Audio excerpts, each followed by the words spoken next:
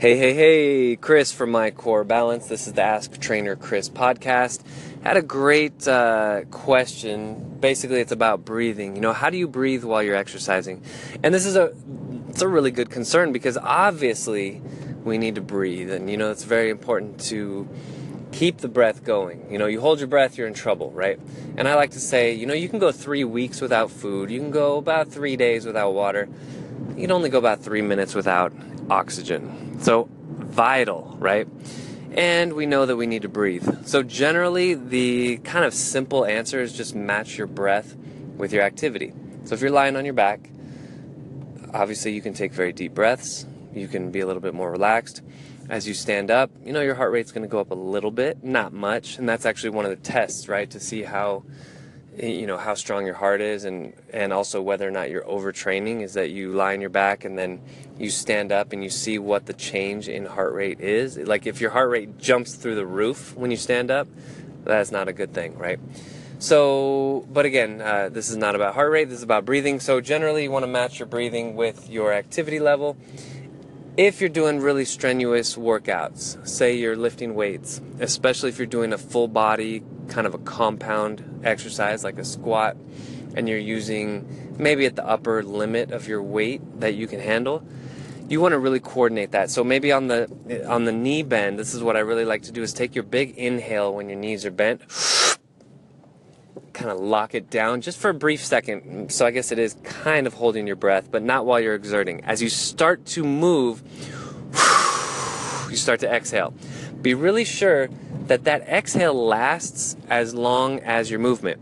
If you let out all your air, but you're still moving, then you put yourself in the awkward position of either running out of air or being forced to take another deep breath in, kind of in the middle of your movement, which is not necessarily a bad thing, but you just want to kind of time it, kind of coordinate it with your movement. If you're, if you're lifting, if you're running, cycling, elliptical, anything like that, any kind of cardio, generally I like to stay with a 1-1 cadence. So meaning the amount of time you're exhaling is the same as your inhale. Now you can play around with this if you get a little more sophisticated, but generally it's just easier to stick with a 1-1. So it might be like 4 strides inhale, 4 strides exhale, it might be 3 and 3, whatever it is.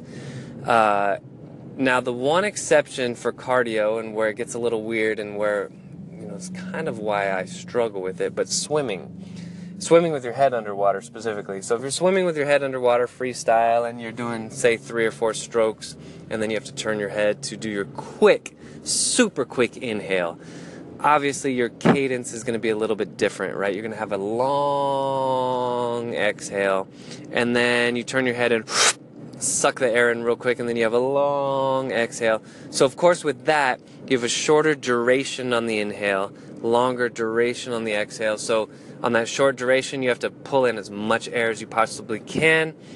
On the exhale you're letting it out slowly, and that's again just to make sure that the volume of air on your inhale and the volume of air on your exhale are the same or as close as humanly possible.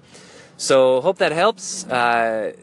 Again, like a lot of my answers, it depends. So what's the proper breathing technique? It depends on what you're doing.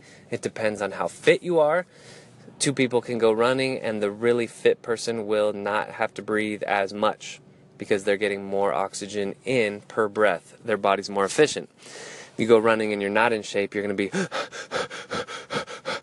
right, because you're not very efficient. You need to do more breaths because the volume of air that gets into your body on each breath is diminished. Whereas if you're fit, that can sometimes do it. So keep asking your questions. I love these questions. Chris@mycorebalance.com, or you can text me 408-883-4442. Or if you're on the Anchor app, you can leave a voice question on my channel. Ask Trainer Chris is the podcast. All right. Thank you so much, and I'll talk to you next time. Bye-bye.